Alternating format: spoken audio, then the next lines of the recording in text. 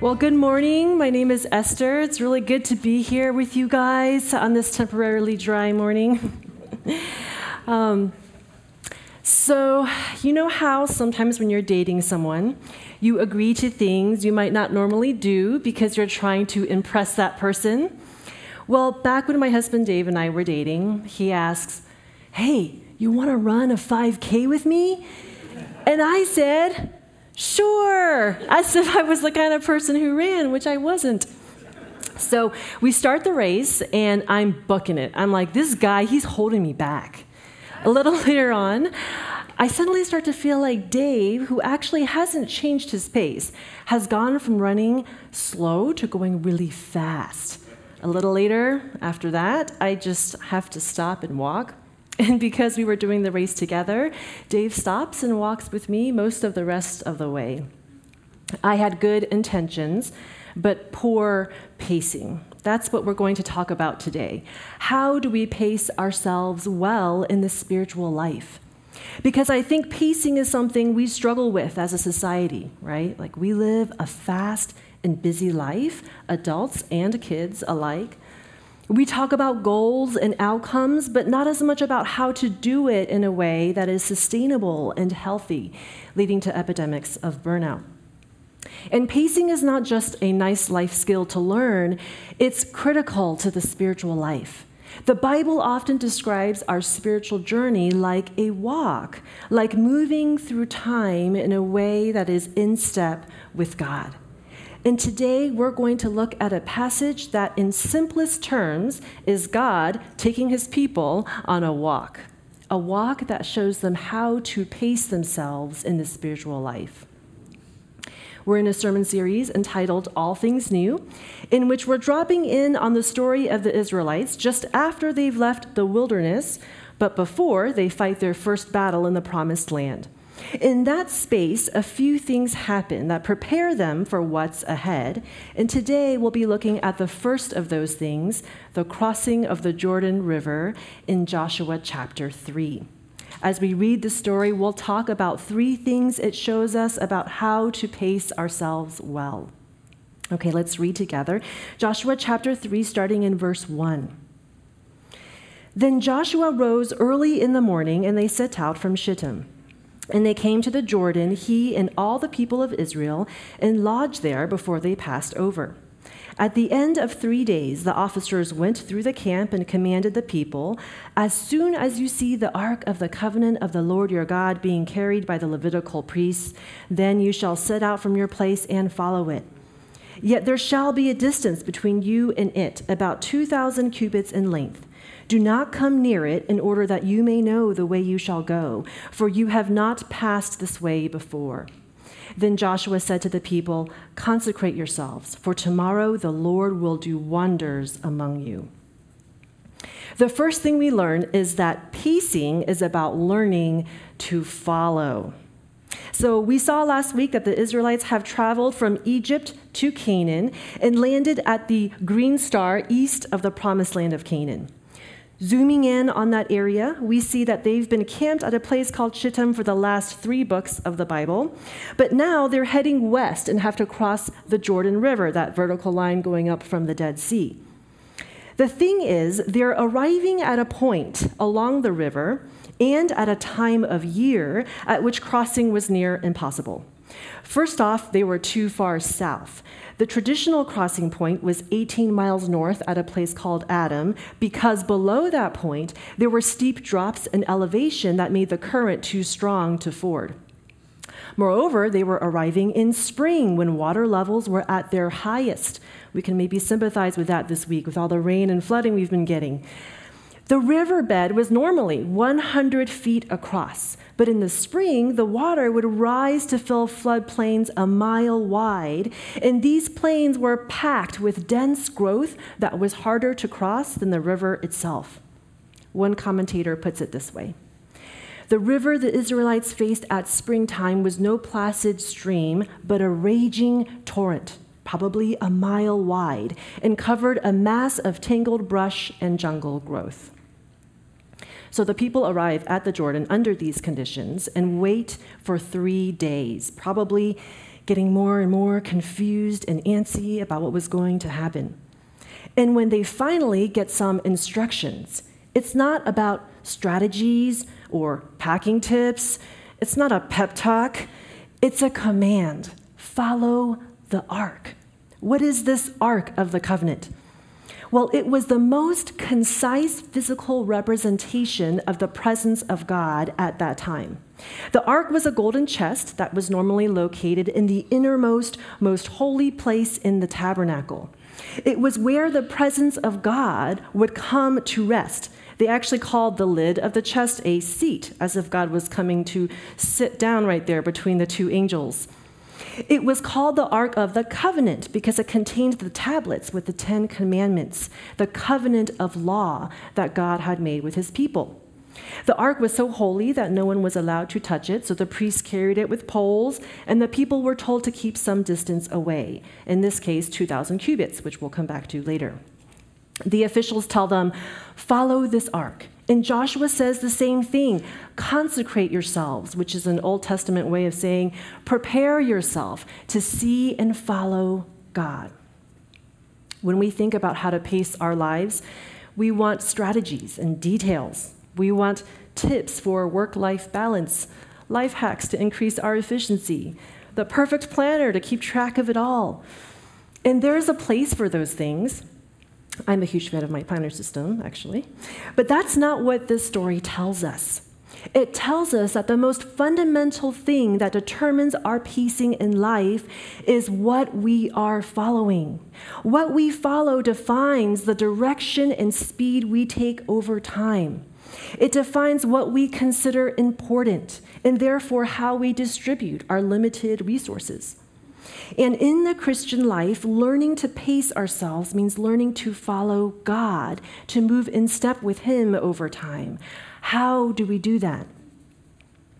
It's like the difference between following a car in a caravan, if you're driving, versus driving on your own.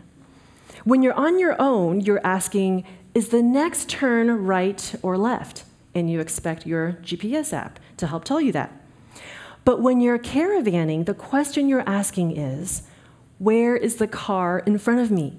Am I staying close enough so that not too many other cars cut in between us? Does it look like the car I'm following might change direction? And of course, how well you can interpret its movements may depend on how well you know its driver and their driving style. What most of us do by default is live like we're driving on our own, right? We're optimizing our resources and focusing on our circumstances to get where we want to go. And maybe God is the GPS app that helps us get there. We want him to be our assistant to tell us whether to turn right or left in a crisis. And it's not that God doesn't guide us, but that's not the primary picture we get for how he does so. The picture we get is more like how the Israelites follow the ark, like a caravan. When we follow God, we keep our eyes on him. We're aware of ourselves in relation to him. We discern his movements. We learn about his character and his desire and design for every area of our lives. And as we follow, we don't just get good life tips along the way. We become transformed in ways that change how we then see all the right and left decisions that we make. So often we're concerned with what we're doing when God is more concerned with who we are becoming. And we become like whoever or whatever we're following. We naturally match our pace to whoever we're walking with. Who are you following this year? Are you following yourself? Are you taking your cues from what everyone else around you is following? Or in this caravan of life, do you have your eyes on God? Do you have a relationship with him that informs not only what you do, but what you want, how you see things, where you are going, how you make the million decisions that affect your walk in life? Pacing well is following well. Let's read on, picking up in verse 6 of Joshua chapter 3. And Joshua said to the priests, "Take up the ark of the covenant and pass on before the people." So they took up the ark of the covenant and went before the people. The Lord said to Joshua, "Today I will begin to exalt you in the sight of all Israel, that they may know that as I was with Moses, so I will be with you. And as for you, command the priests who bear the ark of the covenant, when you come to the brink of the waters of the Jordan, you shall stand still in the Jordan." And Joshua said to the people of Israel, "Come here and listen to the words of the Lord your God." And Joshua said, "Here is how you shall know that the living God is among you, and that he will without fail drive out from before you the Canaanites, the Hittites, the Hivites, the Perizzites, the Girgashites, the Amorites, and the Jebusites. Behold, the ark of the covenant of the Lord of all the earth is passing over before you into the Jordan. Now therefore take 12 men from the tribes of Israel, from each tribe a man. And when the soles of the feet of the priests, bearing the ark of the Lord of all the earth, shall rest in the waters of the Jordan shall be cut off from flowing, and the waters coming down from above shall stand in one heap. So when the people set out from their tents to pass over the Jordan with the priests bearing the ark of the covenant before the people, and as soon as those bearing the ark had come as far as the Jordan, and the feet of the priests bearing the ark were dipped in the brink of the water, now the Jordan overflows all its banks throughout the time of harvest. And okay, I'm going to stop there before I lose you all. For our second point, pacing is about learning to wait. Was anyone else tempted to get out a red pen here and edit out all the redundancy? Like the whole thing could have been summed up in one sentence. They all agree that they're going to follow the ark to the river, where the ark will stop the water from flowing. Instead, Joshua talks to the priests. God talks to Joshua about what to say to the priests. Joshua talks to the people about what he heard from God. And then the narrator tells us, the readers, all over again, what everyone has been saying to each other. But this tempo of narration, right, this gradual unfolding of details through all the cycles of conversation, this slow buildup, is itself the narrator's way of telling us something about the pacing of the spiritual life. Very often, we don't see more than 1 or 2 steps ahead at a time, just like the Israelites don't find out everything at once. Very often, there are various iterations and cycles of movement, just like the dialogue here, rather than one concise linear action. And so pacing in the spiritual life will always involve some level of waiting to find things out, waiting through seasons of life. A lot of our problems with pacing happens because we don't like that. We don't like to wait. We see it as a waste of time, something to get through or distract ourselves from until whatever we're waiting for happens. It's a passive, detached experience. But what can we learn here about how to wait well? I used to blame my struggles with waiting on Amazon Prime. As Ronnie Chang says, no item too trivial, no quantity too small, to be hand-delivered to your door in 2 days. In fact, what we need is Prime Now. Like, I think about what I want, and it appears instantly on my doorstep. None of this searching it up, scrolling through all the reviews, waiting 2 whole days. But actually, seeing what it's like for our kids to wait even those 2 days is interesting. One time, I ordered one of our boys some Pokemon cards he really wanted. Every few hours, he would run to the front door to see if they had arrived, even though I told him it might not be time yet. When he wasn't checking the door, he was talking about all the cards in the booster pack. And since I don't speak Pokemon, when this happens, I just go, yeah, that VMAX Evolution HP thing sounds great. He was the opposite of passive and detached. Why? Because he had a promise from a parent and a company he trusted that allowed him to wait. He knew something had already begun and was at work in the mail system, even though he couldn't see it, and the waiting was part of the process. In fact, The waiting was my favorite part of the process. It showed me a lot about who he was and what the cards meant to him. Waiting in the spiritual life is like that. We have a promise that allows us to wait. We have a God who has already begun his work and is always now at work, even though we don't see it. And to the degree that we trust him, we can trust that the waiting is part of the process. We can wait in expectation like the Israelites. Their waiting is not passive, but active, right? It's filled with movement. They prepare, they walk, they follow. Their waiting is not detached, but present to the moment. The officials say, as soon as you see the ark, like they're on the lookout for it, for how God is moving in the waiting. They listen to Joshua and learn about God in the wait. And their waiting is open-ended. They're willing to follow the ark wherever it may lead, even though, as we're told, they have not passed this way before. Henry Nouwen was a theologian who, after spending nearly 2 decades teaching at Yale and Harvard, decided to leave so that he could live and work in a community of people with disabilities. I'm sure the pace of life there was very different. He came back once to give a talk called A Spirituality of Waiting, in which he pointed out that a lot of our waiting is not open-ended. Our waiting is actually a way of controlling the future. But spiritual waiting is giving up control over our future and letting God define our life, trusting that God will lead us according to his love and not according to our fears.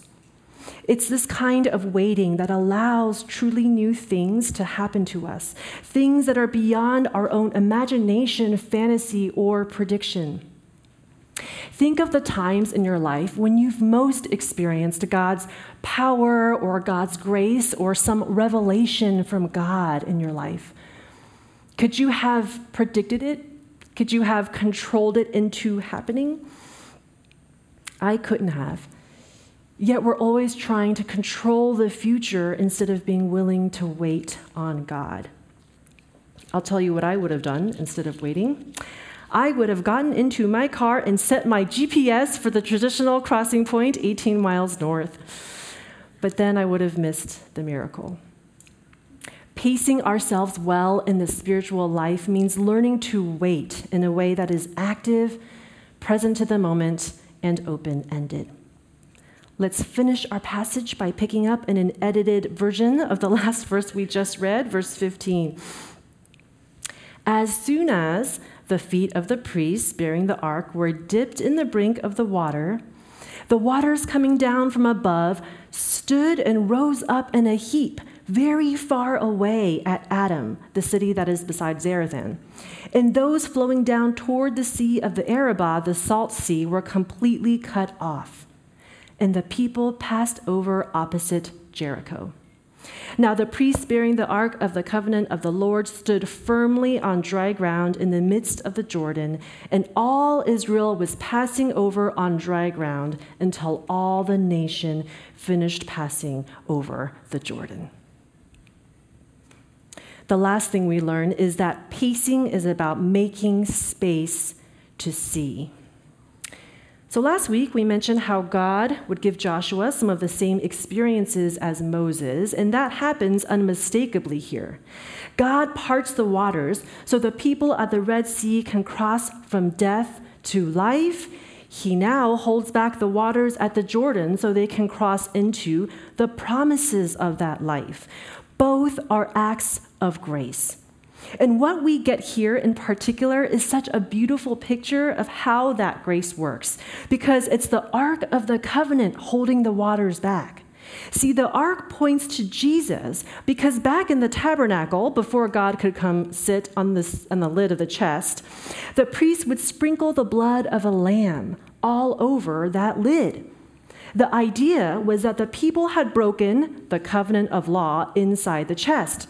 But when the lamb's blood covered over that broken law, God could be restored with his people. That's why they call the lid the mercy seat. It all points to how Jesus' blood covers our sins so that we can be saved. The only thing we have to do is believe, just like the Israelites had to walk across that riverbed in faith, in belief, that as long as the ark was there, they would not die. That's God's grace. And at the moment this miracle is happening, we understand perhaps the reason for the space the Israelites had to make around the ark. If you'll remember, they were told to keep 2,000 cubits away. That's the length of 10 football fields, or just over half a mile. Well, it turns out that 2,000 cubits is the distance from the outer bank of the Jordan River to the inner bed.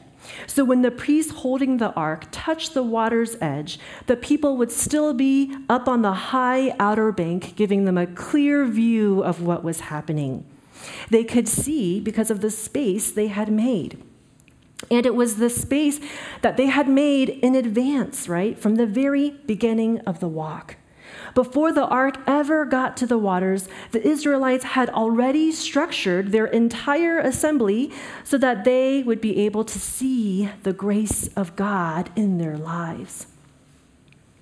We pace our lives so much in terms of what we do, but it's just as important to pace our lives in terms of what we don't do, in terms of what we leave space for, because that's what grace means, right? It's something we don't have to do or achieve.